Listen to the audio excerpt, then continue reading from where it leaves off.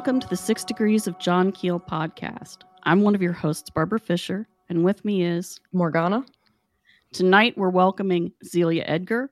We've been wanting to talk with her since before we even started the podcast, so it's very exciting to have her here. She does Just Another Tinfoil Hat.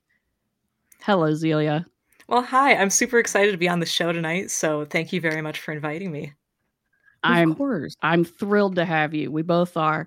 And we hope you can stay with us. We've had a little bit of interesting developments with the technology that every time we start saying something really interesting, Zelia disappears. So hopefully this works. And hopefully it's not John Keel messing with us, because that is going to be the subject of the discussion. So one of the reasons we've always wanted to talk with Zelia is she also is another person who is highly influenced by Keel, and I've listened to a lot of her YouTube videos, and she's really, really awesome. So, what is it about Keel that jumped out and attracted you? Boy, what isn't it about Keel? You know, I mean, he's one of the most original thinkers, I would say, in the broad field of the paranormal. And so I think that's probably what really makes me appreciate his work, is kind of the creativity and originality with which he looks at all of this material. And actually, it's kind of weird, sort of a weird rambling story, but I rediscovered Keel, and I'll say why I'm saying rediscovered, in my late teens. And actually, it was kind of backwards. I saw the Mothman Prophecies movie, and I was like, oh, the Mothman. I read about that in a ton of books, but it was just a cryptid. It was some, weird flying thing seen in Point Pleasant. And then there was this bridge collapse, I guess. But, yeah, that's what it was. It can't be. The real story is not as weird as the movie. And so then I read the Mothman Prophecies, and I realized, holy smokes, the movie was nowhere near as weird as what actually occurred in Point Pleasant in those 13 months. And so that was when I rediscovered Keel. From there, I read all the rest of his books. Operation Trojan Horse is probably, I mean, how can you even choose a favorite? But I love Operation Trojan Horse. I was terrified by The Eighth Tower. That's a long story as well. But now, too, that's another one of my most referenced books. In the years that followed, again, I was in my mid to late teens when I rediscovered him. Now, as to why I'm saying rediscovered, it was when I was reading fairly recently The Complete Guide to Mysterious Beings that I was getting this weird sense of deja vu. I was like, oh my God, this is the book. There was this one book in the library when I was 8 or 9 years old, and all I remembered it was as this fantastic collection of weird stories and cryptid accounts. It was The Complete Guide to Mysterious Beings. I had read that when I was 8 or 9, and it had a lasting impression on me because I remembered particularly the part on the men in the checkered shirts and that whole weird bedroom invader type phenomenon. And I had never been able to find that book. I couldn't remember who wrote it. So yeah, I actually was first introduced to John Keel when I was 9, and rediscovered him then in my mid to late teens. So, and yeah, that's just a bizarre little weird kind of roundabout story that I always think of when I think about how I first really became interested in Keel. But yeah, it's his originality and creativity that really I absolutely respect and aspire towards. I dig it. I also read Keel very young, in part because Mom just handed me the Mothman Prophecies at one point because I was getting a little bit fairies are cute and ghosts are like Casper, and she was like, oh no, we're gonna disabuse you of that notion real quick. Mommy, I can't sleep. I wonder why. Yeah. Neither can I, kid. It becomes like an heirloom because I know that I've got 2 younger sisters, and my youngest sister Chloe is also kind of interested in this stuff. Lily, she's a ballerina. She doesn't care for this at all. But Chloe, when she was a kid, she would have me recount weird stories. The Enfield Horror was one of her favorites. So if we were ever waiting a car ride or whatever, she's like, oh, tell me that one. I was like, okay. So when I read the Mothman Prophecies, I was like, hey kid, read this. It's cool. It is. It's you find this, you're like, this is awesome. And then you pass it along. So yep. I've lost a couple copies doing that. Yep. Just being here, you have to read this, and somebody does. And then moves away or hands it on to the next person. Yeah, I've lost so many copies that way. I don't know if it's lost. I think it's just passed along. It's found a different path. Anyway, yeah. It's gone out into the world and is made somebody else not sleep at night. Yeah. Oh yeah. Yeah. I love the idea of it like a hand-me-down sort of thing where it's a familial thing, because my dad is the one who gave it to me. Oh wow. We lived in West Virginia. We lived in Charleston, and my grandparents' farm was actually in Mason County at the time. Now, I was 2 when the bridge fell. And it's actually the first news story I consciously remember. Oh, wow. Because my mom heard it on the radio and burst into tears. Well, I know why now. It took me a long time to figure it out, but she thought that maybe her parents had been on the bridge. She didn't know. So she, that stuck in my mind about that bridge falling. And I do remember having crossed the bridge, as a little tiny kid in the car, so wow. That was a very, very clear memory. And I do remember them talking about the bird, and then years and years later, when the Mothman Prophecies came out, my dad checked it out of the library and said, you should read this, after he read it. And so I read it, and didn't sleep very well. Indrid Cold was the one that got me. I did not like the man with the weird smile, the grinning man, telepathically. Yeah, I didn't like that. Oh yeah, telepathically talking to the poor man with the sewing machine truck. I just did. It was just no. Anything that friendly is not up to anything good. Exactly. No, it's not. It's just yeah. And I just it just freaked me out. And then I was 12 when it came out in paperback, and 12 is when I had my first UFO sighting that was of something that looked solid. Before that, we had seen lights in the sky. And I came home. My mom was with me, but she saw a bird. She didn't see that.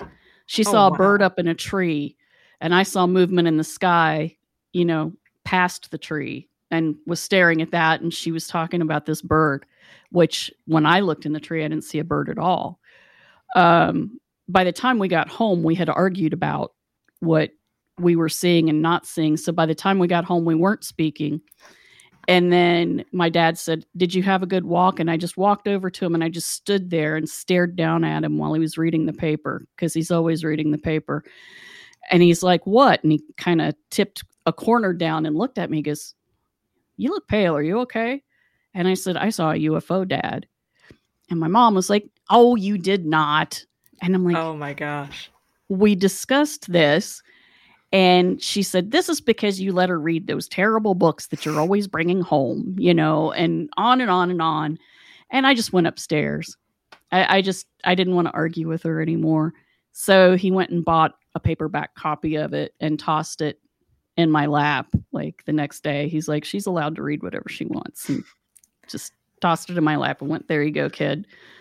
So that's fantastic. That was my introduction to Keel, was Dad. So yeah, we have a 3-generation history. Man. Yep, with Mothman. Yeah, we really do. We've got Granddad all the way to me.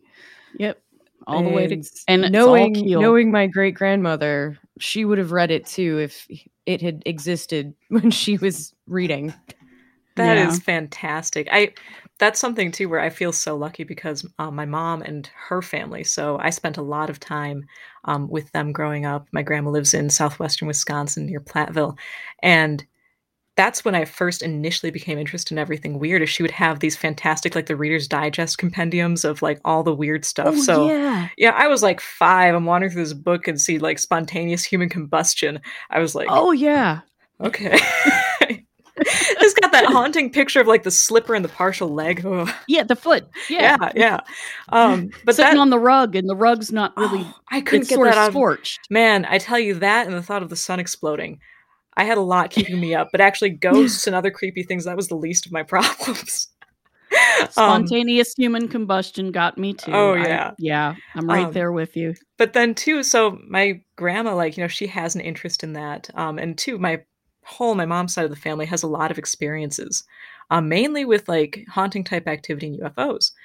But it's funny because my grandma is almost like kind of a little superstitious. She talks about ghosts almost like they're mice, like the house was infested with ghosts. Because when she moved, she kind of was like, we don't really want to talk about that much here, but she still has the books. So she definitely, kind of kickstarted my interest. And then my mom, when I was 8, is the one responsible for my definite interest because, I liked all this weird stuff. And I also was really interested in kind of like more scientific, mindset. My mom, because, she grew up in the 70s, she remembered a lot of the old, like, the Mysteries and Monsters, like, documentary that was out. And she was terrified of Bigfoot as a kid. But then the years go by, she grew up. She actually worked as a field archaeologist for the DNR before I was born. And so she spent a lot of time, kind of in the middle of nowhere. And actually, there's this hilarious conversation she had once with a friend and coworker of hers. They were in the middle of nowhere. They had passed this creepy cemetery up north in Wisconsin somewhere. It was getting dark. And my mom turns and goes, it's a good thing I don't believe in Bigfoot anymore. So anyway, flash forward. I'm 8 years old. She introduces me to Bigfoot. We start watching the shows. We start looking online, reading the books. And suddenly my mom is like, I don't think this is a hoax. I think this is actually a real phenomenon. So now she actually has her own separate interest in Bigfoot. And that's what kickstarted me. I was obsessed with cryptozoology for the longest time. And of course, when I started as a kid, I looked at it real separate.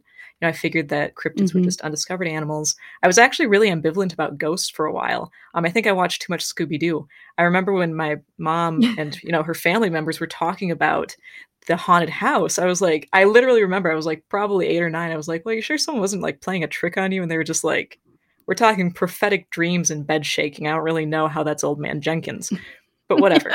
So as the years went by, though, of course, I became interested in spectrology, and then I kind of gathered ufology along the way until I hit that time in my late teens where I rediscovered Keel. And that's where I am today, where I look at all of this stuff as probably interconnected.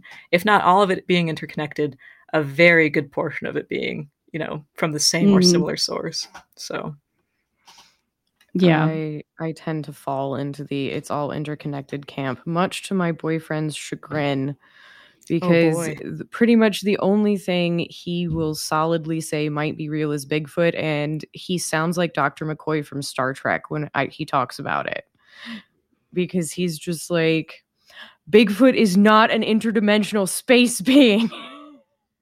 So my boyfriend pretty much only, of all the things that I'm interested in, he will accept the possibility of Bigfoot over the rest of them. And he gets so frustrated because I think everything's like tied together. I have a very Keelian worldview. And he'll sound like Dr. McCoy from Star Trek, and he'll be like, Bigfoot ain't no damn interdimensional alien thing. He's just a big ape. That is hilarious. And I'm always like, but honey, there's folkloric significance too. And he's like, no. Oh my gosh. But what about the spook lights? They don't happen. Okay.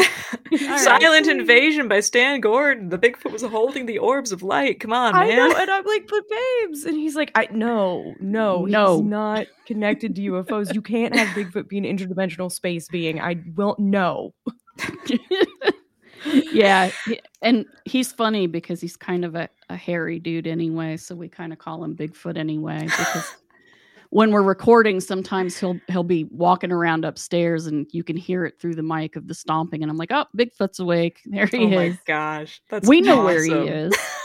So, yeah. Yep, he's upstairs. People get so funny physics. Oh my God. Bigfoot who studies physics. That's the cryptid that we need. Yes. Right? Yes. It's so funny how people are, because again, my younger sister Lily does not have an interest in this, but she used to watch the shows, a few of them, back when she was a kid, and she couldn't be like, I've got a say in what we watch. But anyway, no, we were talking recently about Bigfoot, and she was like, I don't think that he's real anymore. And I was like, what do you mean you don't think he's real anymore? Like, there's so much evidence. People report it. I'm not saying there is for sure a population of unknown, like Gigantopithecus. I'm saying there's something that people are seeing. And she's like, well, and I'm like, what about the Patterson-Gimlin footage? And she was like, no, I think that probably it was real and now it's extinct. And I'm like, you know what? Okay. I guess I'll take that. But, again, yeah, the folkloric significance, you can't really, but by that time she's already falling asleep. As soon as I mention folkloric significance, she's like, yeah. She hears wah, wah, wah, wah, wah, wah, and then it's just, it goes in one ear, out the other. I like the concept that Bigfoot's gone extinct, though. That's a very 16th, 17th Protestant view of the age of miracles ended. In the Middle Ages. Yes. It's over now. They happened, but they don't happen anymore. There we go. We have to have a there's a cutoff. Reformation. We gotta have a reformation and change everything now. Everything has to make logical sense now. Right. The world is not logical. That's my favorite thing about John Keel, is everything about his books points to the world being a very illogical, strange place. Yeah. To the point where even the phone company doesn't make any sense. Everyone hates the phone company. Exactly. And so now we come to the construction that Zelia made called the Church of John Keel, which isn't a real church, but it should be. It should be, because it's entertaining. And it would frustrate him to no end. I hate it. Which makes me giggle. He would absolutely hate it. And he'd have many snide things to say about it, I'm sure. So can you tell us how that came to be? Because I've seen the pamphlet. I love it. So what inspired the Church of John Keel besides John Keel? Well, first of all, thank you very much. I had a heck of a fun time putting those together. And it kind of came about because of my friend Steve Ward. We first met each other at the Van Meter Visitor Festival back in 2019. We were both speakers. And it was funny because I knew that he was a fan of Keel from previous, I think I had seen part of his talk at 2018's Van Meter. And so I was like, oh, this guy knows Keel. And so I was presenting and I was sitting there like, okay, that's the guy to watch because he knows Keel. I'm using a lot of Keel's concepts and ideas. I'm using some of his examples. And the whole time I could see that he was like watching me. And then he'd say an aside to, the person sitting next to him. And the whole time I'm just like, oh my gosh, what does this mean? And the funny thing is that the whole time, I know, the whole time he was turning aside and saying, sounds like she read John Keel. And then I hit the end of it and I said Keel's name and he turns like, she did read John Keel. And so, we even ended up using the same rather obscure case of poor old Doc Priestley near the Monongahela National Forest, where the Bigfoot-like creature was spotted at the same exact moment his car burnt out not once but twice. I love that case. Right. That is a great case. Oh, yeah. It's even better to know that he waited to report the case because he didn't want to scare his friends away from going back to the area with him to do some deer hunting later in the season. So, people don't report for a variety of reasons. Not wanting to scare your friends away because you want to go back and do some more hunting. That's the first time I've seen that. But we both ended up using pure pragmatism. Oh, yeah. Doc Priestley was like, there's a Sasquatch up there or whatever. It fried out my car. But man, we're going back up there to bag some deer. Like, yeah, turkey hunting, that wasn't enough for me.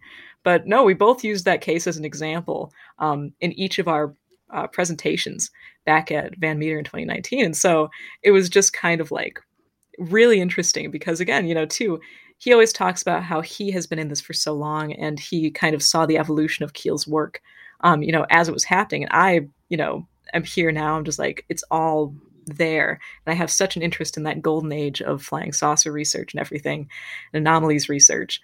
And it's just cool to be able to have this friendship that kind of like spans, honestly, like a generation or two. So from that, we kind of jokingly call ourselves the parishioners of the Church of John Keel. I don't remember which one of us came up with that first, but the name stuck, at least for me. And so I was like, you know what we need? We need pamphlets. You do. All good churches have pamphlets. Exactly. You need to put them under the windshield wipers of cars. I know, right? And Bumper leave them stickers with, are the next leave them thing. with tips at Yeah. restaurants. Oh yeah, Yeah, there's there we tips at go. The restaurants. fake dollar bills. Yeah, that's right. Except Yeah, I there's feel a- like John Keel would really tip. He was from New York. I feel like Yes. tipping was Oh something yeah, that yeah. he You would leave a definitely tip do. with it, but you There we gotta go. leave the pamphlet. See, first you have the tip, and then they see the disappointment, but then there's a real tip. So it's like in Keel's same vein. The world is a very surprising place. Yes. A roller coaster of emotions there. But no, the ultimate would be, how there's a Bible in every hotel room. We could get a copy of the Mothman prophecies, or maybe the Eighth Tower, and Put 'em in Operation every- Trojan Horse would induce the proper state of paranoia. There we go. Because I've never understood the Bible in every hotel room. Because I mean, to me, the Bible is a stressful book. It is. I'd agree with that estimation. Like I don't know why. Like, because is it so people can pray before they go to sleep? It's not light reading. No.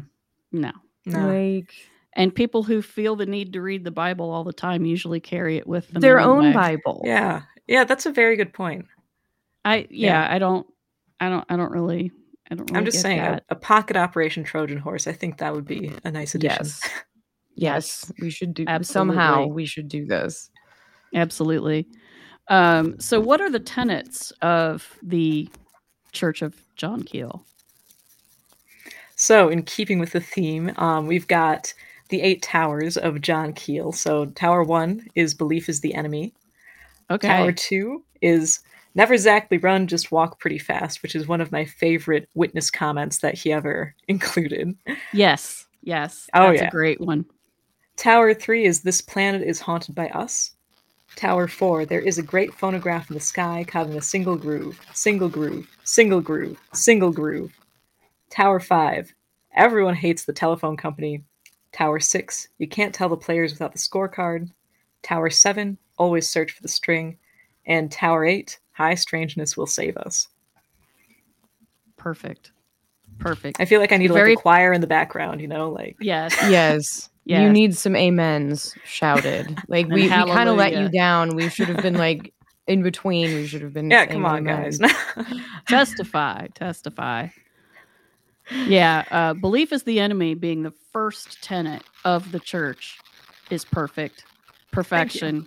You could have just left it that way, but the fact that you have 8 of them for, the 8 towers is just perfect.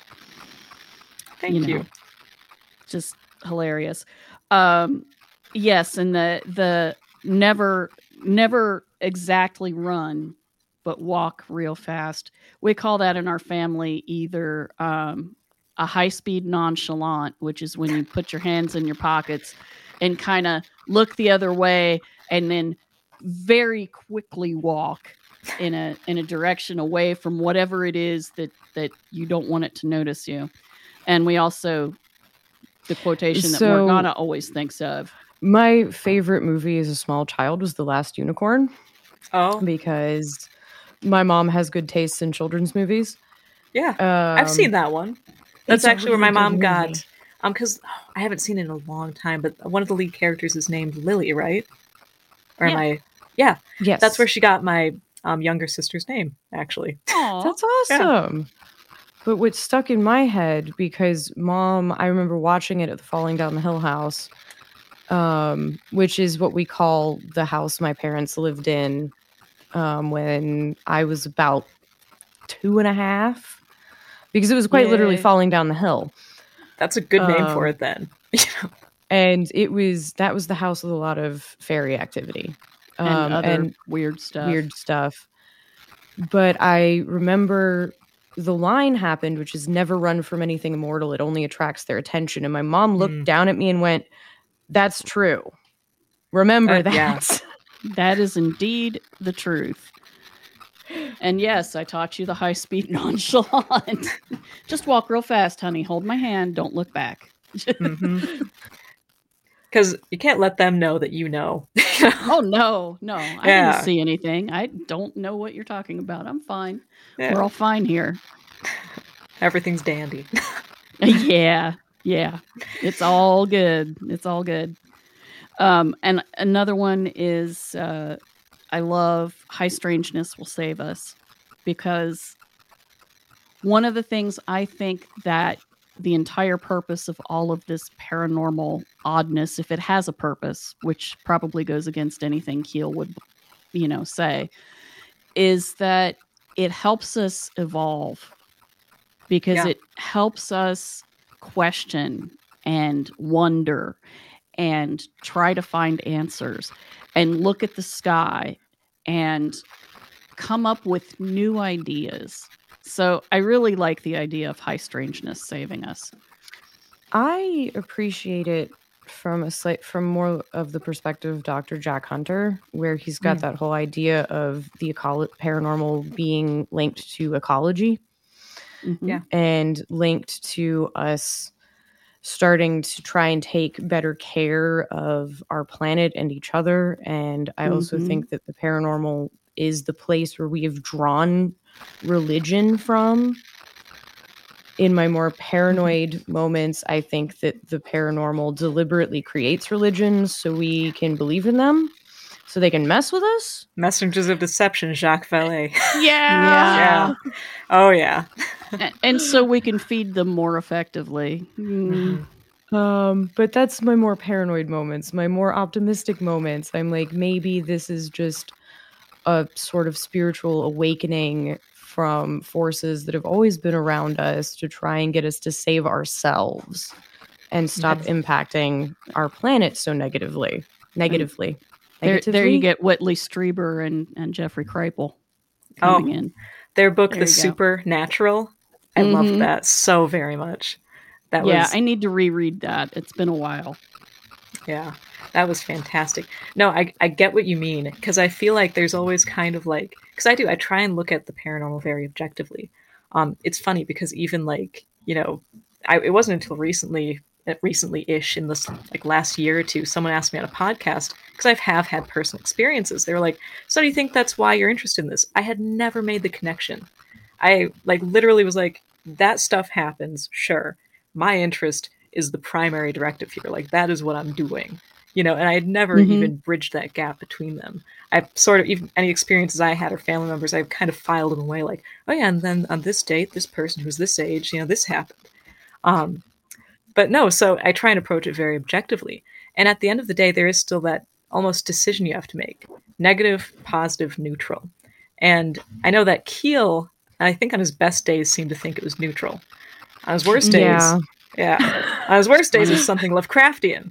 And on the flip side, you have another of my favorite books, which is Daemonic Reality by Patrick Harper, where he looks at it as more of like an evolutionary force, in the concept of Jung's daemons, something that kind of spurs us forward.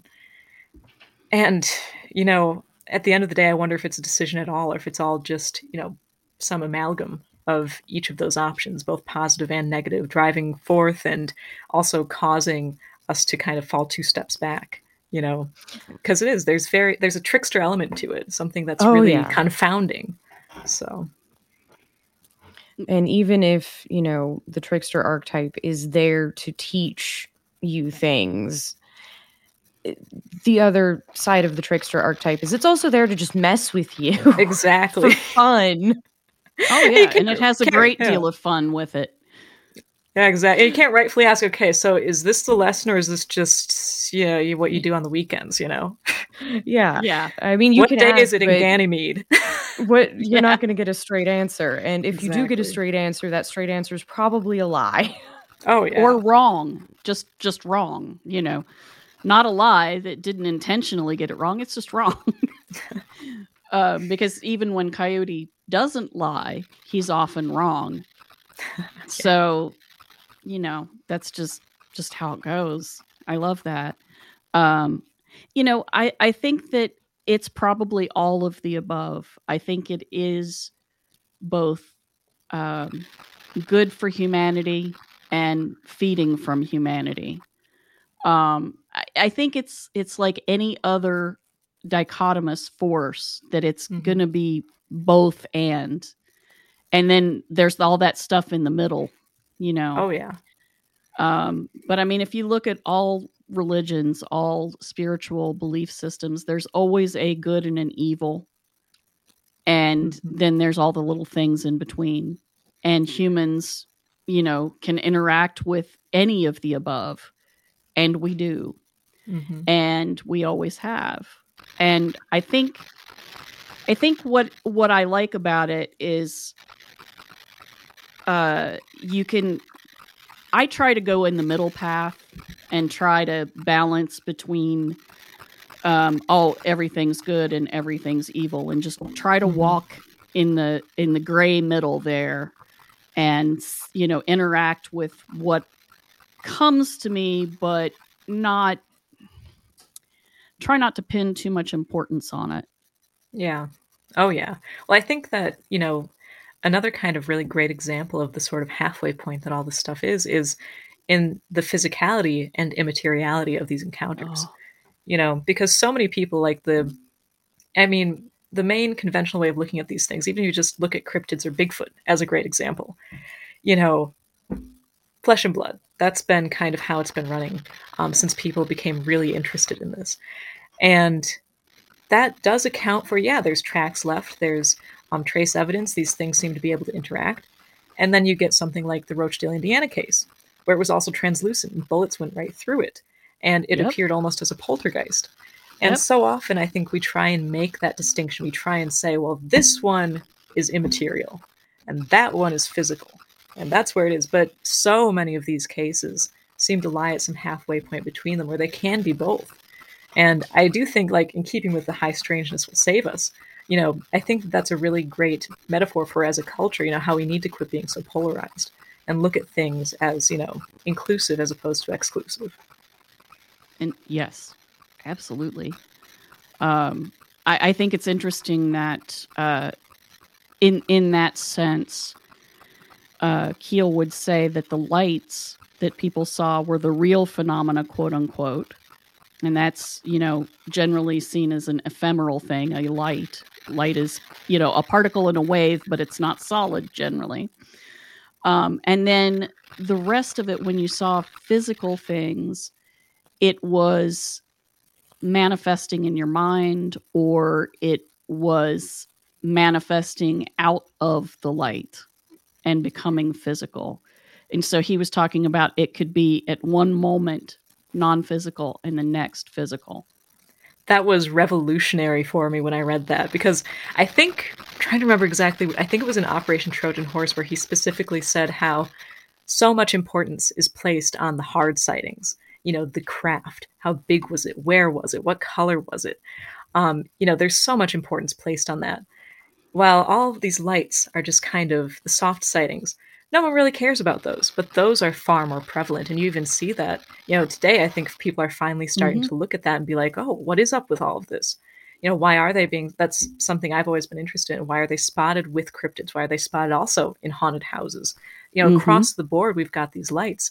And I know that was absolutely revolutionary when he kind of was like, maybe we're looking at the wrong thing.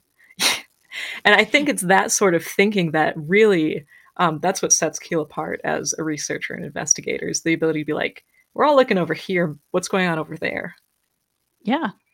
Look at the dancing monkey is what we call it. It's like the dancing monkey is the solid craft, or the seemingly solid, monster or whatever.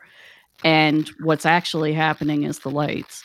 The lights are what fascinate me. That's actually what I've mostly seen most of my life. They're generally small. They're generally closer to the ground, but I've seen them in the air, much larger as well. Lights. And they can take shapes. I almost feel like the lights are actually the native form of whatever it is we're dealing with.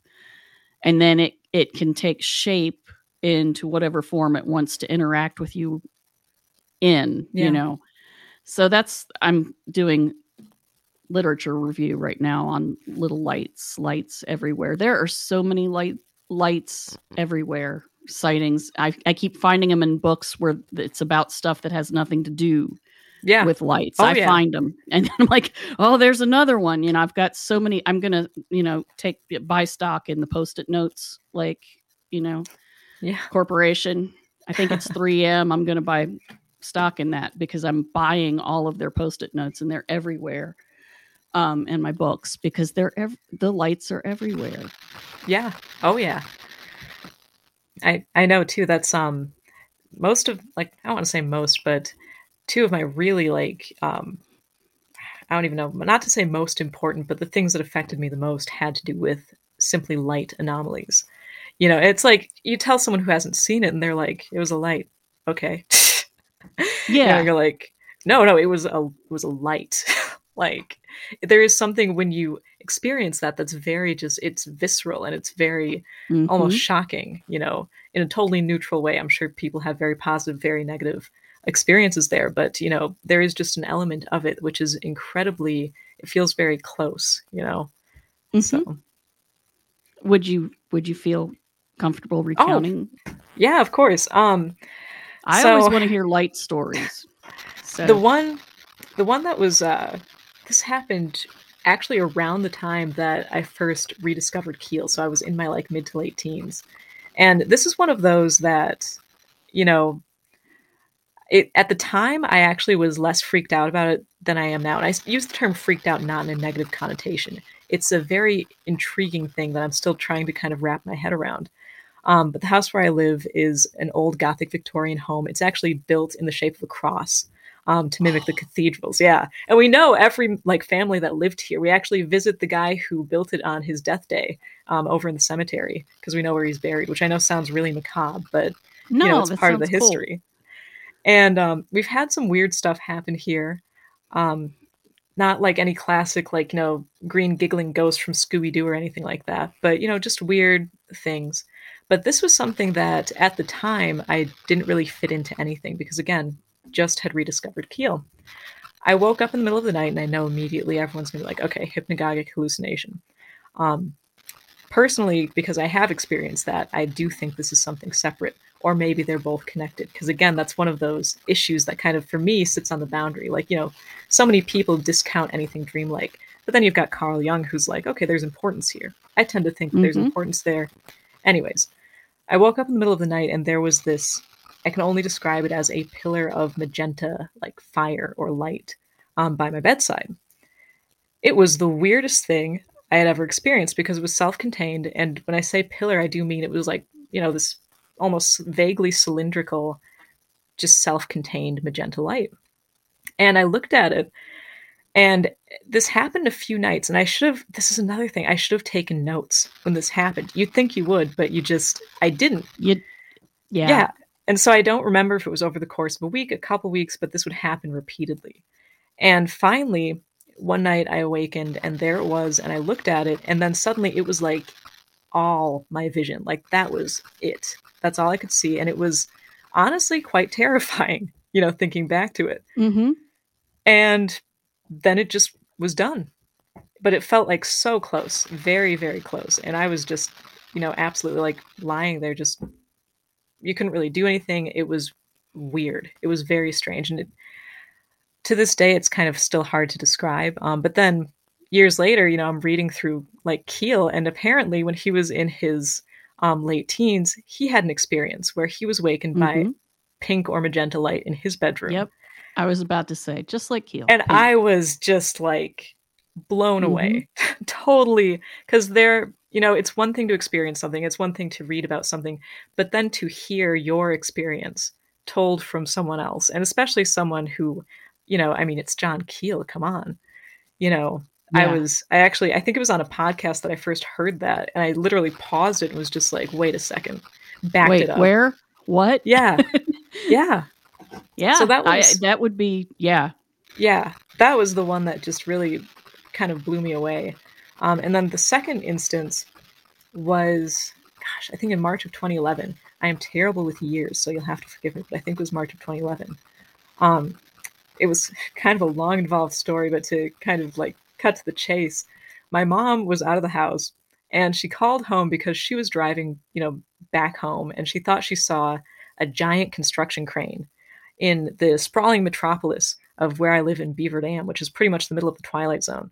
You know, she thought she saw this huge construction crane with lights on it.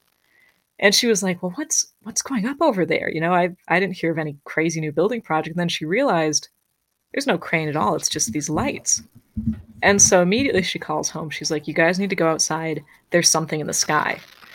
So my sisters and I ran outside, and hanging right above the intersection outside of our house, because my house is located on a corner, there's these 4 just balls of light. And I mean, they were like perfect. They were kind of this amber color, no variation in the light, no flickering, just this really even light source, and perfectly spherical.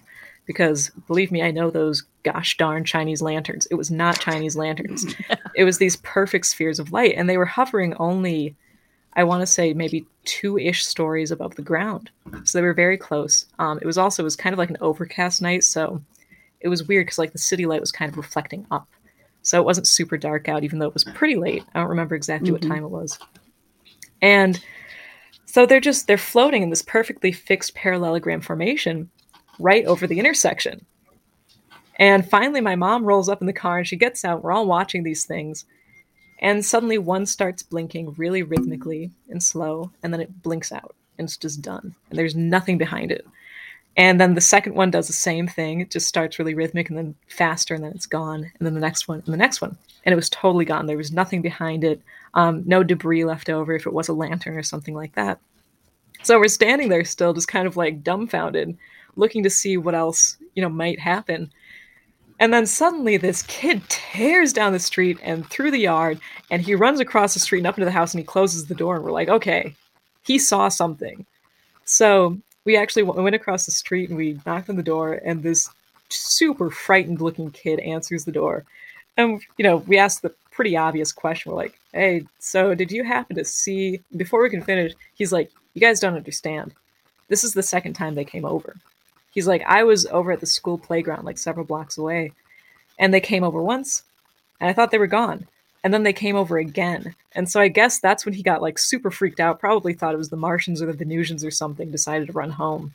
But yeah, that again too was it was happening too at a kind of difficult time for my family. And so the timing of that event was really interesting, that we saw these 4 lights, right outside of our house. It was just, again, really surreal. When you see something like that and you expect there to be some sort of like, even me, I do believe in the possibility of all of these things happening. Otherwise, I wouldn't be researching this. But when you see that, and you're trying to rationalize, you're trying to think, okay, it's lanterns, it's balloons, it's a drone, it's anything. And you run out of options, and you're left with this surreal, event. It was just amazing. Yeah. I've only seen what I could class as a UFO, a big one, once in my life, and it was very similar to what you're describing. And wow. you just stand there.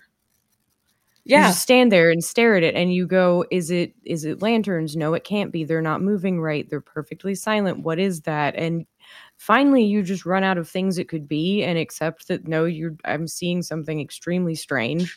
Yeah. And you just marvel at it. Yes. Yeah. That's exactly the word. Yeah. And then you just wonder about it after that. And if you have a camera in your hand, you don't take a picture because your brain is too busy going on about what is it. Oh yeah. Yeah, definitely. And then too, it's really difficult to try and, explain to someone who hasn't had an experience like that, even though it's funny. My icebreaker is kind of like Mulder. I'm like, hey, have you ever seen a UFO? When I first meet someone. You get a yes answer more often. You do. I was going to say, yeah, you don't, I kind of like, it's funny because culture dictates like, oh, that's the fringe. No one believes in this except for those kooks in tinfoil hats. But then, I'll ask people, so anything weird ever happened to you? And more often than not, either they'll say yes, and then they'll tell me, or they'll be like, no, but my friend, or no, but my mom, no, or but my grandma, cousin. Yeah, exactly. And so the belief is more widespread than conventional culture dictates, which I've always find really funny. I can never bridge that gap, especially when you see, like, if you ever see those polls, they're like, 98% of Americans believe in UFOs. I'm like, okay, believe in UFOs is a hilarious phrase for one thing, because, we're not saying what they are. They're just unidentified and they're up there. And yes, that happens. But regardless, okay, so 98% of Americans, yet we're still leaving it to the end of the newsreel when someone sees something, Yeah. Oh, yeah. It's still frustrating. Even if there's video or film or whatever, it's still it's you talk about it at the very end and then everybody laughs. Oh yeah. And then the news is over. And yeah. Even with the Pentagon being like straight up, yeah, there's UAPs and it's a thing and we're worried about it. We don't know what it is. They are. We're pretty sure it's not the Chinese or the Russians. It's not us. So yeah. That whole thing. I'm sorry. That can of worms. Yeah, that is a can of worms. Yeah. I will say this. What really bothers me, because I vaguely kept up with it. The funny thing is, because of my YouTube handle, people always think I'm really into conspiracies. Ironically, I am not. I'm much more into like the culturally esoteric, the folkloric side of all this stuff. Right. And my mistake for using that name, but oh well. But so, I vaguely kept up on it, but the whole time I was just like, I was very pessimistic, to say the least. I just didn't think much would come of it. And the one thing I did catch was there was like, I don't know, some news special where they're like, oh, we're going to talk about the UAP, stuff going on. And what bothered me the most is that I do believe that there is a reflective ability to all this stuff, the anomalies. Yes. And if they are reflecting now, they've got the script. They're like, okay, we're extraterrestrials again. Because there was such a focus on, the stuff being purely physical. And that, again, is something that just bothers me, because once you say, well, it is a physical craft, that registered on radar. Okay, it did. It also performed like a 90-degree turn at like 1 billion miles per hour. It's not physical as we understand explain that. Yeah. And that was the frustrating thing for me. And also, too, the insistence that it's a new phenomenon was another thing, another part of the narrative weird. That was being pinned down. I'm like, what? Not to pull in Ancient Aliens, but, this has been happening, as Keel says, probably longer than we have. Yeah. So I mean, I know that was... Even if you don't want to go all the way back through history and talk about chariots of fire and things. Yeah. I mean, the airship flap. Yep, of the late 18... Yeah, exactly. And the ties, too, to, different phenomena, such as I am, very interested in the fairy faith and its connections, and again, so many people like, oh, well, we now know what the fairies are. They're aliens. No, that's not what I'm saying. I'm saying that it's some great big unknown, which has always been alongside us, that was forever entertaining in a shake my head sort of way, listening to all those things. And people being so disappointed at the disclosure. I'm like, but they said they didn't know what it was, y'all. Yeah. That's like a thing, y'all. You don't. That was the exciting part. Yeah, exactly. They actually admitted that they didn't know what it was, but that it was a thing. That there was a thing happening. We don't know what it is, and we're pretty sure it's not the Chinese or the Russians, and we know it's not us. That is. I was excited about that news. Yeah. That was huge. I was like, oh my God, they actually said that. Yes, because pretty much before it was, it's weather balloons. Exactly. It's a new test. It's Venus. Yeah, it's Venus. Everyone saw Venus. It's swamp gas. It's the things. Yeah. The wind making the stars sway. That was one of my favorites. Oh yeah. I love that one. Oh yeah. That's a good one. Yeah, and to have the government the Pentagon actually say something that revealing is amazing. But yeah, a lot of the newer UFO people are like, I can't believe they said that. I'm like, what do you want from these people? They actually admitted they want an something alien body at Right Pat.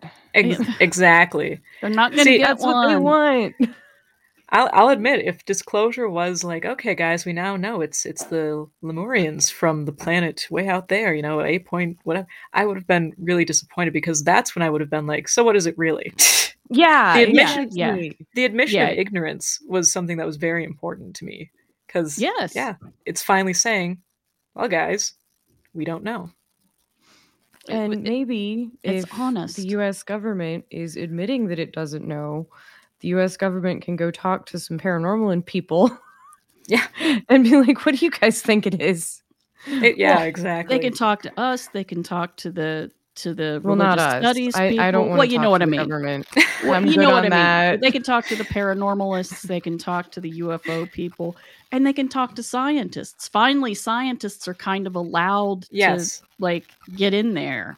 That was and the not, other good thing. and not be, laughed at. That is the other good thing that came of it, is I do think that it brought the interest to the forefront and also brought a little bit more acceptance.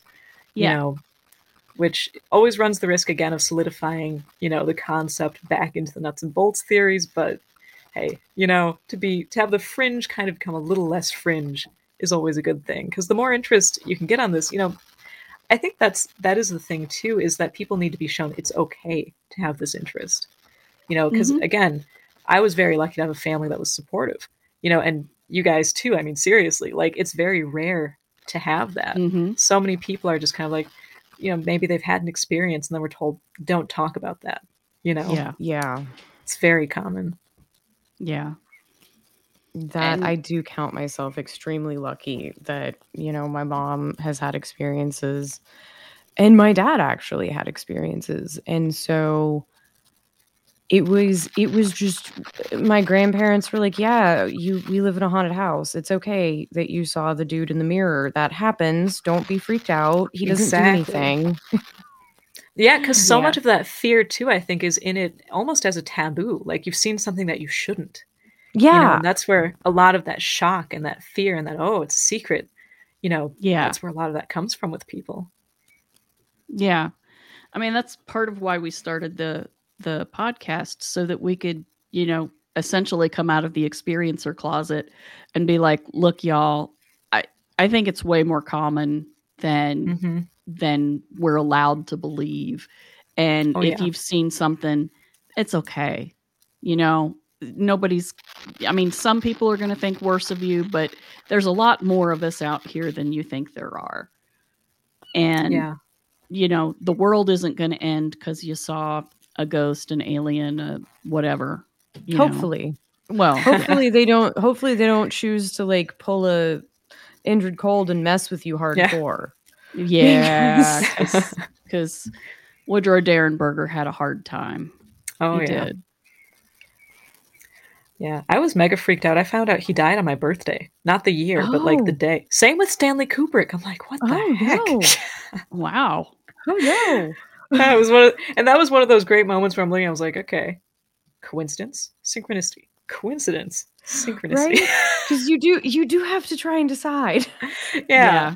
And eventually, I've got a whole giant, like, mental file of don't know. And don't know's fine. Again, don't know is fine. That's better than, oh yes, I know exactly this. And because then then the belief is the enemy is coming into play. Absolutely, you got the beliefs, and that can cause all sorts of foolishness to happen. Oh yeah, definitely. Like, I am interested to see where the reflexivity of the phenomena goes from here, because we've had such an increase in the acceptance of the paranormal lately. Like, we've had since I want to say 2008, somewhere in there, we've had like an increase in, ghost hunting TV shows, and now we've got ghost hunting YouTube. And we've got disclosure happening, and we've got just everybody's into psychics. Everybody's into this sort of thing all of a sudden. Like, it's become so much more mainstream. I'm wondering if this is going to end up helping the phenomena pick faces, which makes it seem like they just reach into a wardrobe, but that's what I almost feel like they do. If it's going to help them pick faces, or if there are going to be too many faces to pick. I am right there with you. I've wondered the exact same thing, because, like, looking at, it's hard to even pin down. My thing is, I use these terms and I'm like, okay, but none of these terms are actually like definite. you know, Yeah, like none of exactly. these fields. Yeah. And so when I say like, you can trace like, you know, okay, the flying saucers and the space brothers, and then, you know, the different alien, you know, races and things that people claim to see. And you can kind of trace very similar patterns right through the airship flap of the late 1800s into the early 1900s. And you can see how, you know, that reflected the technology of that era, this like a little bit past it technically, yeah. And then this reflects a little bit past where we are technologically. And then you go even further and it ties definitely to the fairies. I'm like, okay, what's the next thing on this slope? And I know for me, my concern actually is which is sad to say, the ultra terrestrial or interdimensional bandwagon. Because I love that concept of the ultra terrestrial, but of course, Keel kind of used that more of a literary term. And my concern here is that, you know, it's almost like outer space. It ain't big enough for the two of us anymore. And now the space aliens are even outsourcing to people saying, okay, they are definitely interdimensional, which still gives this kind of definitive, almost physicality to them, which I feel like is the one thing that we shouldn't be pinning on whatever this big anomalous thing is. So that's that's my concern, is that it's almost solidifying into that concept, which again, Keel would just be like probably pulling his hair out saying, no, it was a literary term. It was a term, guys. Yeah. But yeah, I didn't mean it literally, man. Yeah. Exactly. So that's my concern, and I guess where I kind of see it going. But yeah, I don't know. And then sometimes too, I wonder if a lot of these things, the thing I'm always wondering with the phenomenon is kind of where objectivity and subjectivity meet. You know, like where what belongs to the phenomenon, what belongs to us. Because many times I wonder too if it almost clothes itself in what we would perceive it as, that we're actually the ones providing the mask, so to speak. You know, as opposed to like you're saying, the phenomena reaches into its costume trunk and pulls on, you know, the Bigfoot mask.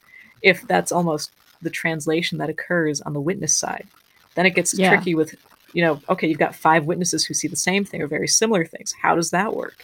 It is such a messy, tangled web, and I love it. Yeah. And I also agree with you. I think some of it is we filter oh yeah what we're seeing individually.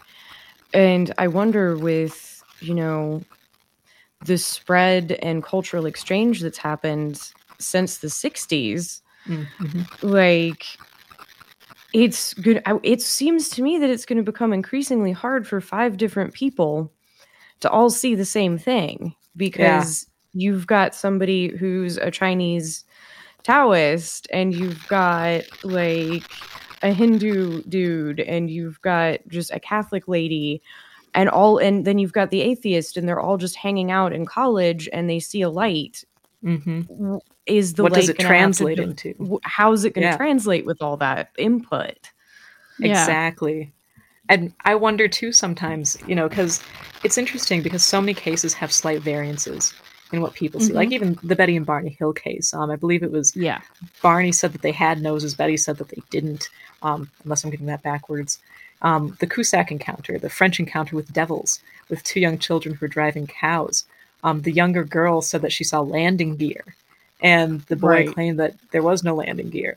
So I always wonder too, like, you know, because the weird thing is if it was completely subjective, and if this was just sort of some thing that happens where there's the anomaly, and maybe it is just a light form, and then it's translated, you would almost expect that people would see completely different things all the time. But instead, you have a strong core of something similar, usually with variations. And that's where, you know, I have to wonder, is it kind of like the collective unconscious? Possibly, does it have to do with certain people have a better ability to, you know, like ESP, where, you know, maybe one person in the group of 5 almost kind of hijacks the whole experience, and it's their vision, which is the main one. You know, I think a lot of this too, and again, you know, people are usually kind of afraid to go here, but I think a lot of this has to do with a lot of the way that we experience dreams. The reason I say that is because my sisters and I, and actually my mom too, we're very close. And a lot of the times we have almost shared dreams where it's like we'll all dream of the same theme. That happens a lot. Got to the point recently with my youngest sister, Chloe, where it actually seemed as though we walked in on the same narrative. And it's an eerie feeling, you know, because it wasn't like we had watched a movie about, like, you know, It wasn't like we watched Sharknado and then one of us had to dream about sharks, one of us had to dream about a tornado. It was like an actual, like, the same narrative. And so I think that might be kind of where we can start looking to, okay, why is it showing up in this way? Who's responsible for this? Is it the other or is it us? Is it one among us? What determines that? Is probably in the, shared ESP type experiences of people. That might be kind of how we can start sifting through all of the iconography and symbolism that happens in these encounters. Yeah.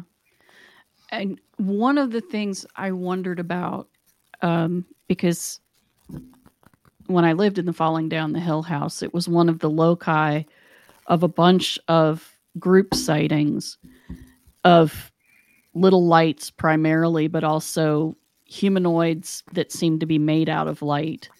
And other things, weird noises, music outside, the sound of horses running past the house with riders on them because you could hear the bridles and the squeak of the saddles, of weight shifting in a saddle. It was really weird, but there was absolutely nothing. It sounded like it was right next to the house. And we looked out the window and there was nothing. That is amazing, might I just say? Yeah, that is just, yeah. But, it also appeared around my friends' houses. Mm-hmm. And I wondered for a long time if part of the reason that it appeared so often as the fairy folk or the fae folk or the good folk was because it was picking stuff out of my mind and clothing itself in that. And then everyone else saw it that way. I mean, if I'm with a group of people and we start seeing weird stuff, I try not to say what I'm looking at. Yeah. I want to hear what other people say because I'm stubborn. What they say is not going to change what I see. Exactly. Yeah. But I don't necessarily trust other people to be as stubborn as I am. So they might be, swayed by what I say that I saw.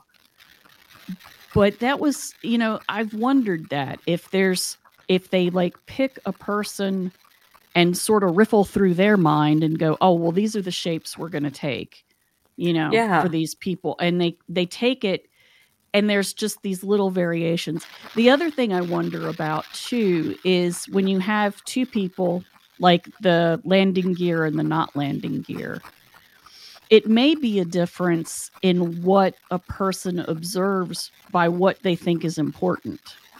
Yeah.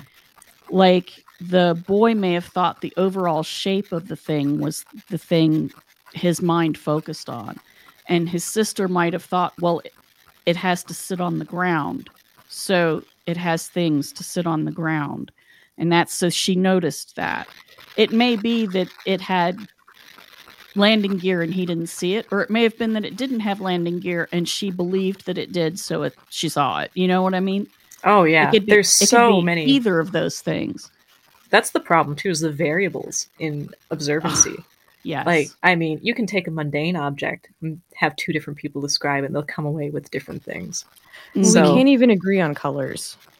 The dress. Like we can't even agree on colors. The dress. Yeah, exactly. Yeah. And I'm an artist and so colors are like a big thing to me, and that dress and those shoes drives me crazy. Yeah. Because I can make myself see it both ways. Yes. I had that problem too. naturally see it both ways at the same time.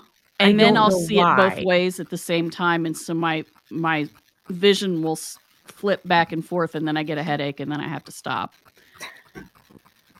I think that some people, like you said, it might be. I am very old fashioned, and I'm just going to admit this right now.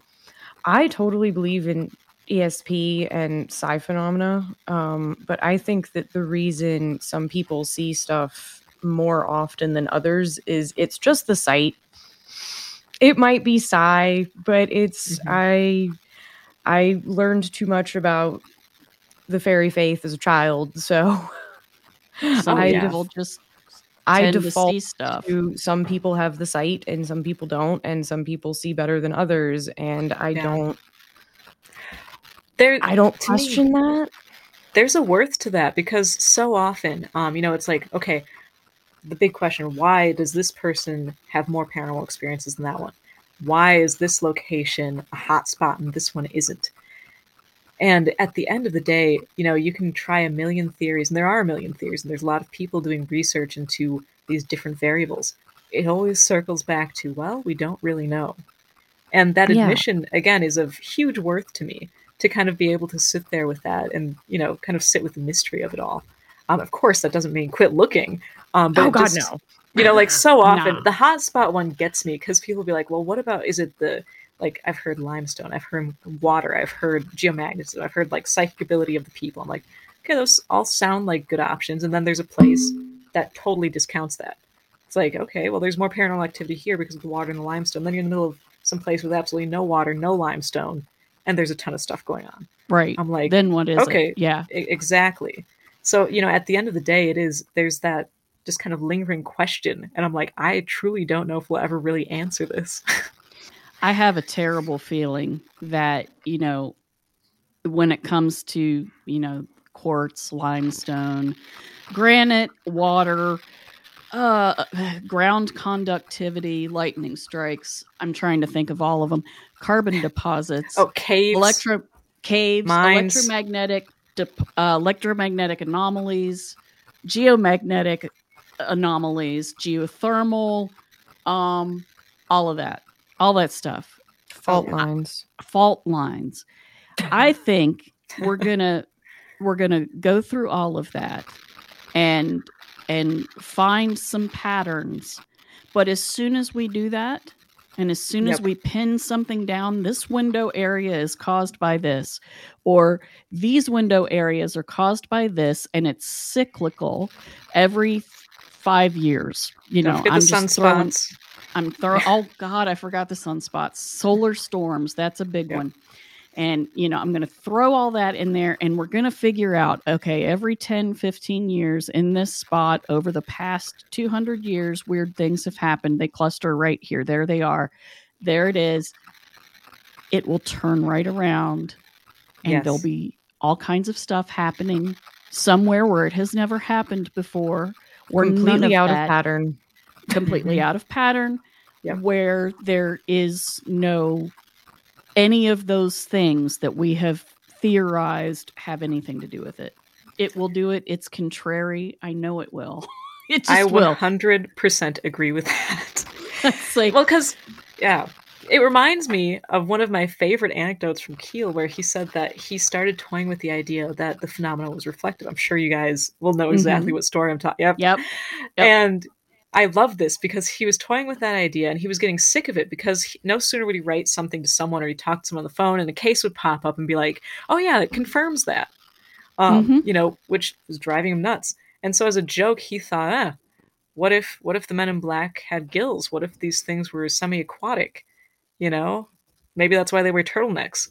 And I think it was later that week, he got a letter from someone in Florida saying that he had hitchhiked and was picked up by a strange guy, fit the Men in Black type profile, wearing a turtleneck. As soon as he was about to get out of the car, the guy pulled down the turtleneck to reveal gills. Yep. And that, again, that was one of those moments. I had so many moments reading Keel where it was just like revelations, That's the Church of John Keel again. And that was one of those moments where I was just like, and not to say hit with the almost nonsense of trying to pin this down, but in a sense, yeah. Because if you're dealing with something which is so capable of reflecting your beliefs back to you, or if you find some nugget of truth, you think you've got it, it just refutes that. Mm-hmm. It's amazing. To me, at least, right around. This is exciting. Yeah. I try. Yeah. Me, I don't look at this in a negative awesome. way at all. Yeah. It's, it's just truly fantastic.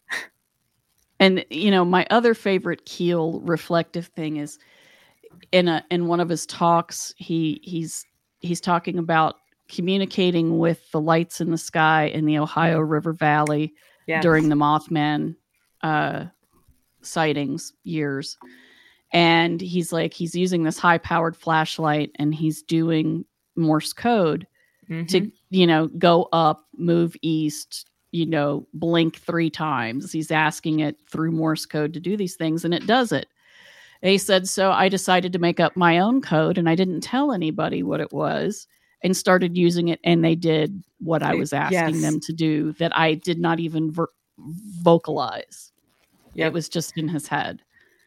That was, the Morse code and the lights was something that just absolutely stood out to me too, because even looking at, okay, if it is just Morse code, why the heck would some extraterrestrial in a tin can be like, oh, he's saying SOS?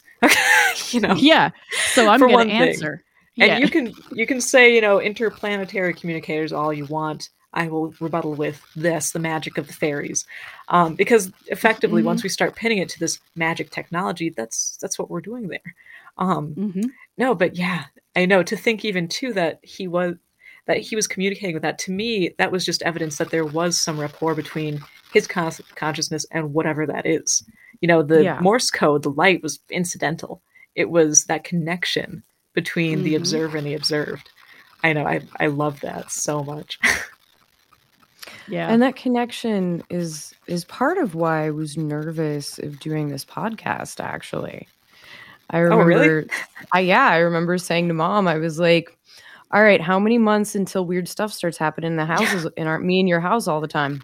Yeah. And she was like, it's not going to be that bad. I'm like, they're good. They might notice. It hasn't been too bad. No, we do have little flaps, personal flaps of activity. Yeah, that's it's odd to hear someone finally phrase that, because stuff like that, I've been trying to figure out how to phrase that for years. That's exactly what it is, personal flaps. Yeah, just little itty bitty small time periods of intense activity. Yep. But I was worried that we would draw attention, I guess. And things would mess with us, because why wouldn't they? Exactly. Yeah. I've thought a lot about that too, because, as like a researcher, investigator, whatever, of course you want that contact so you can look at it and be like, oh, this happened, and file it away and write about it and dissect it and be like, this is a symbolic implication of this. But at the end of the day, you can't turn that off. And that's been the thing that I always wonder about. Because again, I've had a lifetime of, I would probably say, a little bit more than average strange experiences. Same with my extended family. But I've never had, like, to the level that Keel had his life just kind of continuously tampered with. No, they came for him. Yeah. And that, I'm just like, you can't leave that outside. You're literally taking your work home with you. Yeah. And then people wondered why by Disneyland of the Gods he was cranky all the time. I know. His later books, I was like, he was tired with it, Yeah. He was mad. Yeah. He was angry. I don't blame him. The revolving carousel of belief systems, too, that came about.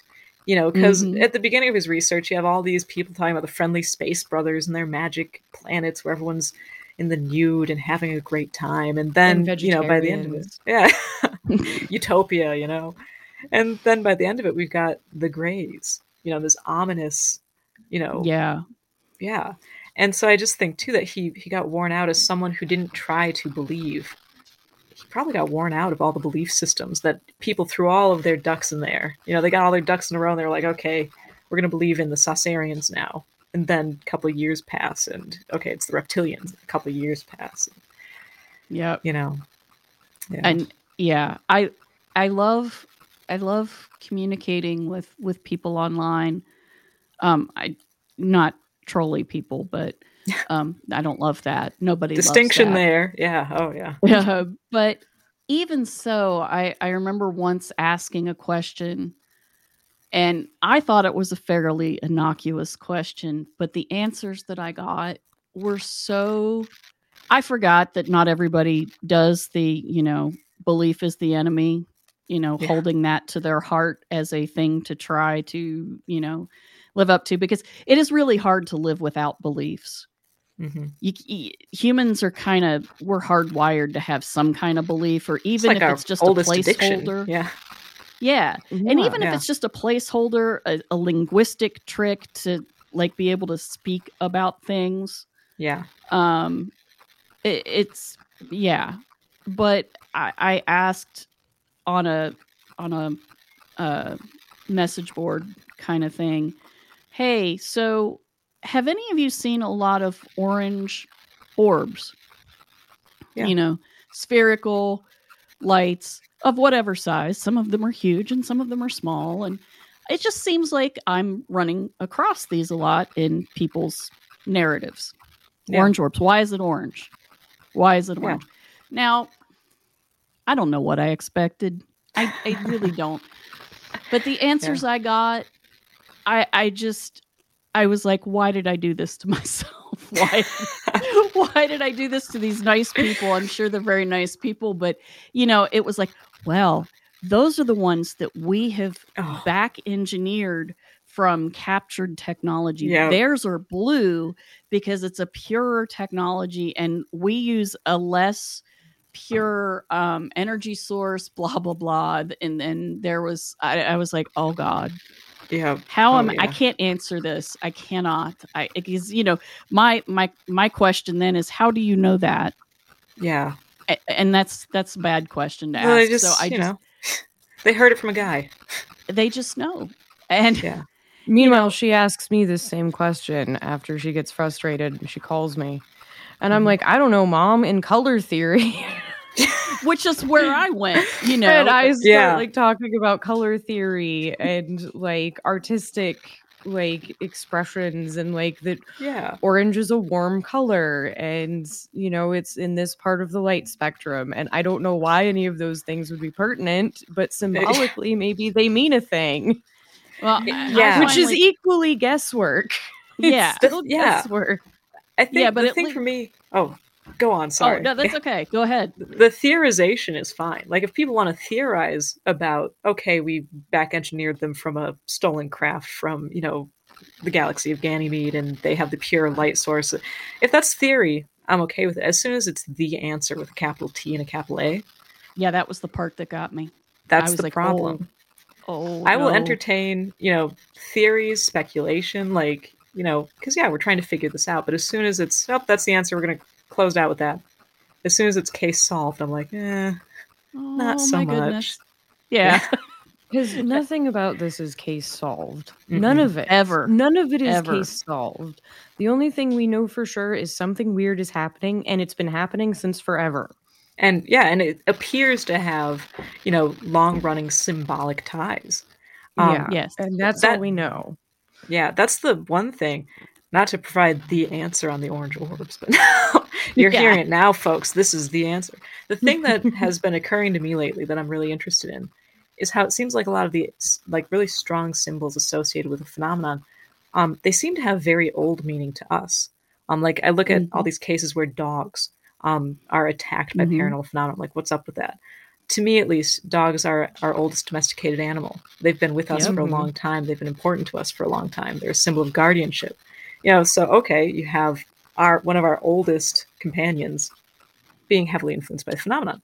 In that same vein, the only thing I've ever come up with the orange orbs is they're, at least the ones I saw, which I would consider like that amber kind of orange glow I've read so many times, like you were saying. It does pertain, to me at least, to like fire. Again, one of mankind's oldest symbols. I'm not going to say, oh, well, there you go. That's the answer. It's a symbol of fire, our oldest tool there. But, speculation. My speculative symbology was orange is the color halfway between the sun, which is yellow, and our blood, which is red. Oh, yeah. And so it's somewhere between the sky and humanity. But that's some symbology. That's not even symbolism. Yeah. That's speculative symbology. See, and that's the thing though, is I do feel like, there is a level of respect that needs to be had among researchers to be like, okay, you know what? I have no idea what you're saying, but as long as you're fine and that's where you're coming from, let's take a look. Yes. That's the thing. Let's take a look, because no one knows what's going on. That's my battle cry. Yep. Entertain. It's a good battle cry. Entertain every possibility. I do see value in entertaining every possibility. And I'm blown away pretty much every time I talk with either a witness or a writer or a theorist or anything, or I'm reading a new book there, or reading a really old book that I read when I was 11 or 12, and I'm getting to be way older than that, so I need to reread it. 13? And yeah. And there's always something new that just jumps out at me, and I go, oh my God, and write it down, and sometimes it fits together with other stuff, and then other times it doesn't. But still, there's new possibilities and new thoughts everywhere about these very strange phenomena that seem to occur way more frequently than anybody would like to think, unless you read John Keel a lot, in which case you're excited by it. Oh yeah, I know. And I love that too, that it does seem that this is far more common. Like, we call it the paranormal. At some point we'll just have to call it the normal, but we still don't get it. Because I like that. So many people have these experiences, and it's amazing how you see the response too. Like, some people, it changes their lives. Some people, they'll have a ghost experience, and that's where they stick, and they're like, everything is, something spiritual, or they see a UFO and they think everything is just related to, the Space Brothers or whatever. And it's amazing too. And this is what I loved about Jacques Vallée's Messengers of Deception. Effectively, he just said there is a big unknown that is affecting cultural change and always has. And that was eye-opening, because it's true. You have people, even, people who have that one odd experience, that still happened in their life. That's still affecting them in some way, even if they try to forget about it. And so I just, I think that to bring more normalcy to the paranormal, or to bring the paranormal into the normal kind of realm of existence here, that's an important thing to do, because then people can finally start really openly sharing their experiences, and maybe we'll kind of be able to sift some element of truth out of it. Finally find that string that Keel was always looking for. Right. The thread that binds it all together. Yeah. Or comes closer to binding it all together than what we've got right now. We have one thread. The one thread is us. We just don't have the other one. I know. It's like, what's the one common denominator in every sighting? Humanity. A witness. Yep. Yeah. Yep. We don't even understand ourselves fully yet. Mm-hmm. No, that's trying to understand our part in this huge supranormal existence that we're all floating around in is going to be hard. And I think that too, turning that lens inward and realizing that, we don't know, as human beings, we really don't understand much about ourselves. We don't understand much about our universe. That's been the way that I look at things from the paranormal as well. It's kind of affected my worldview in that way. And to me, a lot of people, they tend to view these things as frightening. They view unknowns as frightening. And for me, that it's kind of liberating. It's very exciting. You can be like, you know what? It's all a big unknown, and I want to try and figure it all out. And I do think that the paranormal, in a way, there's an honesty to it in finally calling it the unexplained. There's an honesty to that. People so often, they have a worldview where things are explained and people are explained, and it's run by this and this means that, and that's it. And to say the unexplained is an admission that at the end of the day, we don't know. And that is an important thing to me. Oh, yeah. I think it's a mature way to look at it, to admit that A, we don't know, and B, we're not in control of everything. Mm-hmm. I think that's steps toward maturity. Yeah. I would agree with that. It's nerve-wracking to do that, I think. Though, you certainly can't do that at a societal level entirely, because if a whole society just all at once admits that they have no idea what's going on, that'd be pretty scary. It would be pandemonium. Things would not get done. We might all become more spiritually enlightened by the end of it, Yeah. But the transition to that might be a long process. Difficult. Messy, very, very messy. I think. Maybe it's a good thing that this field is kind of a niche genre, like. Yeah. Let those weirdos over there deal with that. Somebody's got to make bread. Right. Well, that's I've fallen into that category sometimes, honestly. Like sometimes I'm just like, because I've had some experiences that I'm trying to break it down and be like, that definitely, maybe that was a fairy, but what is a fairy? How do I know it was a fairy? I don't know that. What do I think was behind it? And finally, I'm just like, I get too tired of trying to do that. And my brain hurts. And I'm like, you know what? Screw it. It's just a fairy. For right now, it's a fairy until I can come up with something else. Yeah. Yeah, the placeholder name. Exactly. Yeah, that's the thing with the terminology too, because the fairy versus UFO occupant debate is something that I have seen in my comment section so many times. Yeah, I'm sure. Yeah, I'm fully there, just being like, okay, we're gonna call it this because that's what the witness said, and it attunes to this tradition. It also attunes to this one, so oh man, I've got people. That was a fairy because of this obscure thing. No, and then someone else, no, the way that they behave, those are extraterrestrial. I'm like, guys, it could be both. Please break it up, take it outside. Yeah. Go fight in your DMs. Yeah, exactly. I want to see that on here. Yeah, cryptozoology groups fall into that so easily. It's a this, it's a that. And whatever, just whatever. But maybe it is. That's the other thing is maybe it is.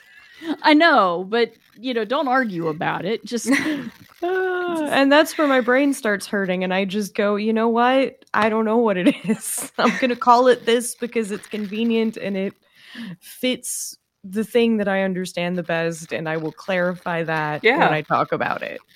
Exactly. And I mean, again, too, for me, the big thing is just definites are not my friend. I think it's just a personality thing. I prefer things to be vague, and so if you want to pin it as something, okay, whatevs.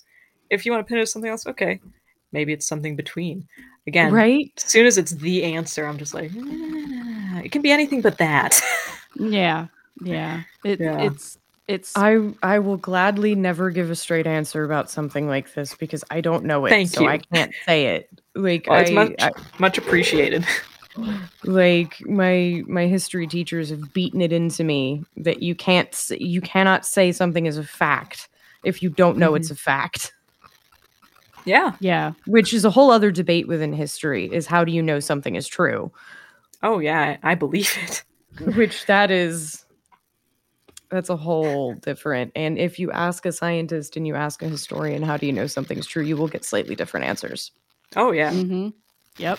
And both of them are right, which is why I'm like, we're screwed. We're never going to figure out the paranormal. We can't even agree on what is objective truth because there is no such thing as objective truth. Exactly. Well, I think that brings up a great point too, which is that the paranormal, in recent years, I look at like the paranormal kind of like this era we're in is really starting with like, the mid-century and moving through the golden age of research. And now here we are. We have very similar patterns from that time period on.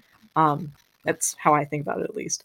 And I feel like there's been such a focus on the hard sciences to figure this out. And I truly don't think that's where, we're going to get a lot of answers to our questions or even newer, better questions. I do think it's the softer sciences of like sociology, psychology. Historians should look at this, philosophers. And Keel, again, that's kind of like, a mashed up quote of his at the end of Operation Trojan Horse. Because I just think that the effect of it is so much more on the people as opposed to anything quantifiable. So, yeah. Ask the witness what they had for breakfast. Yep, exactly. Kripal would agree. He keeps saying, give it back to the humanities. Yep. Greg Bishop's been saying the same thing, too. We need the artists and the musicians and the poets. Exactly. We need all of us. I think we need every discipline that there is. Maybe It's not so the funny. interpretive dancers, but maybe. We don't know. Hey, Who It could knows? happen. It could happen. Yeah, if there's a moment like at the end of Close Encounters when that door opens and the things, maybe we need them. Yeah. The interpretive dancers to set up some communication. I don't know. Oh, it's We might. amazing because there's this book, The Edge of Reality, which is pretty much just transcribed discussions between Vallée and Hynek. And I totally love that because it also includes a fantastic quote about the Simon case where Hynek goes, "The gentleman from Wisconsin with the pancakes." I thought that was hilarious. But no, there's this part where I think it was Vallée who was saying, he's like, typically when there's a new science, and he actually used ecology as an example at that time, he's like, everyone wants it. The biologists say, oh, that's our thing. And then the physicists say, oh, that's our thing. The geologists say, oh, that's our thing. He's like, but with UFOs, no one wants to touch it. And so I think the interviewer, Hynek, was like, well, why do you think that is? And Vallée was like, well, it's the funding. As soon as you put up some funding, then everyone will want it again. It's true.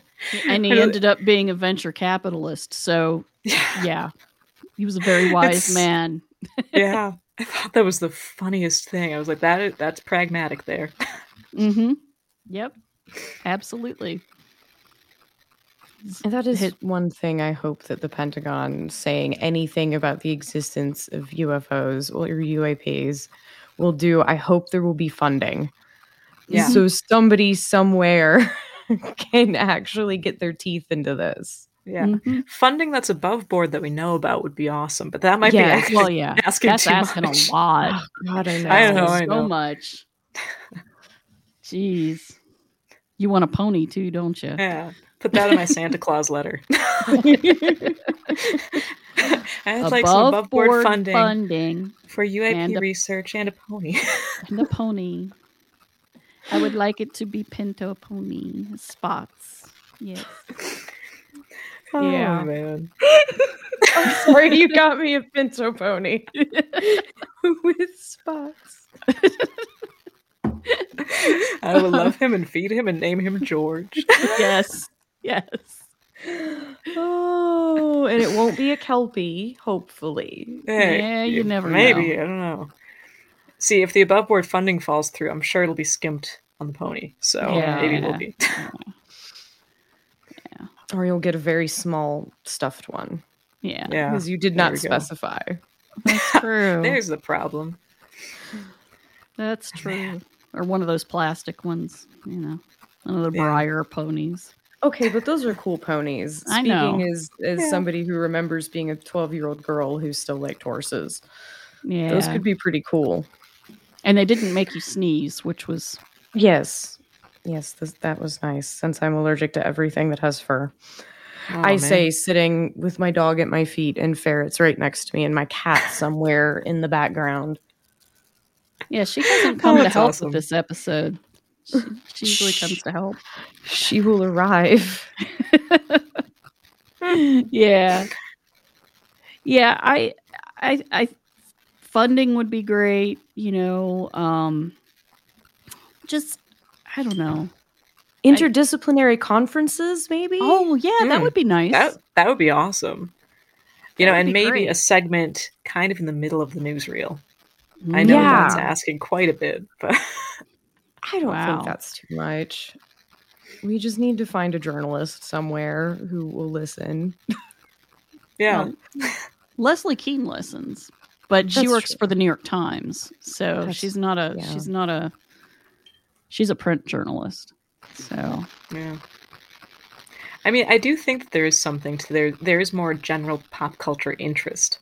Yeah, as much as I'll be the first to admit you can't take any show pretty much on the paranormal as gospel. It does do one thing, and it provides people with something to be like, okay, that was interesting, and to kind of start that up. So, yeah.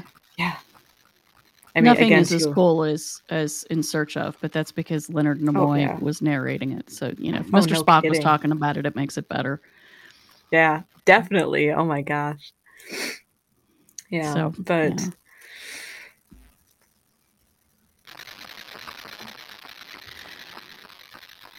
Well, did we mention the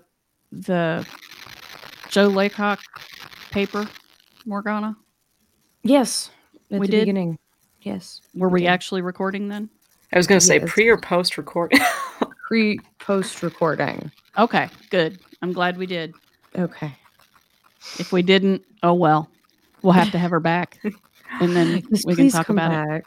I would love to. This has been so much fun, truly. Like, I know it's been a long time coming, and meeting you guys has been awesome. Like, this has just been a fantastic conversation. You are a treat of a human.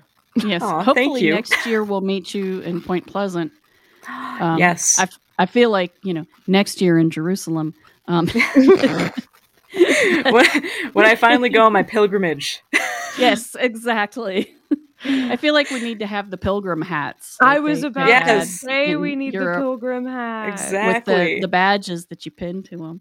The little ribbons. Okay, that's what we should do. We have a year to make pilgrimage badges. I've got my pamphlets, so I can figure out that. Yeah.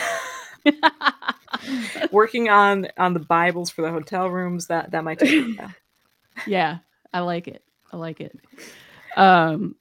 But yeah, this has been great.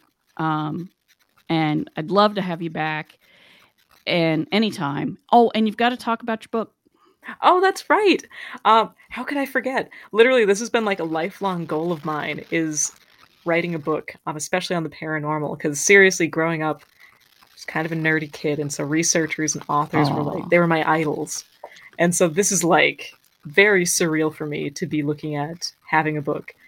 So it's called Just Another Tinfoil Hat Presents, and it's from Beyond the Fray Publishing.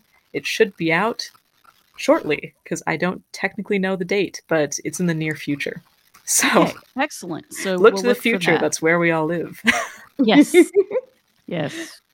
We will look for it. And where can people find you on the internet? So my website is called justanothertinfoilhat.com. And I also have the YouTube channel, which, hold on to your hats, put on your seatbelts. It's also under Just Another Tinfoil Hat. So pretty much if you look up the word Just Another Tinfoil Hat, no spaces, you'll probably find me at some point. Okay. Excellent. Perfect. That's smart branding. Well done. Thank you. All right. Well, thank you for being with us. Thank you so much. Definitely hope to have you back. Seriously, guys, thank you so much for having me on. This has been a fantastic conversation with you two tonight. Yeah, it's been fun.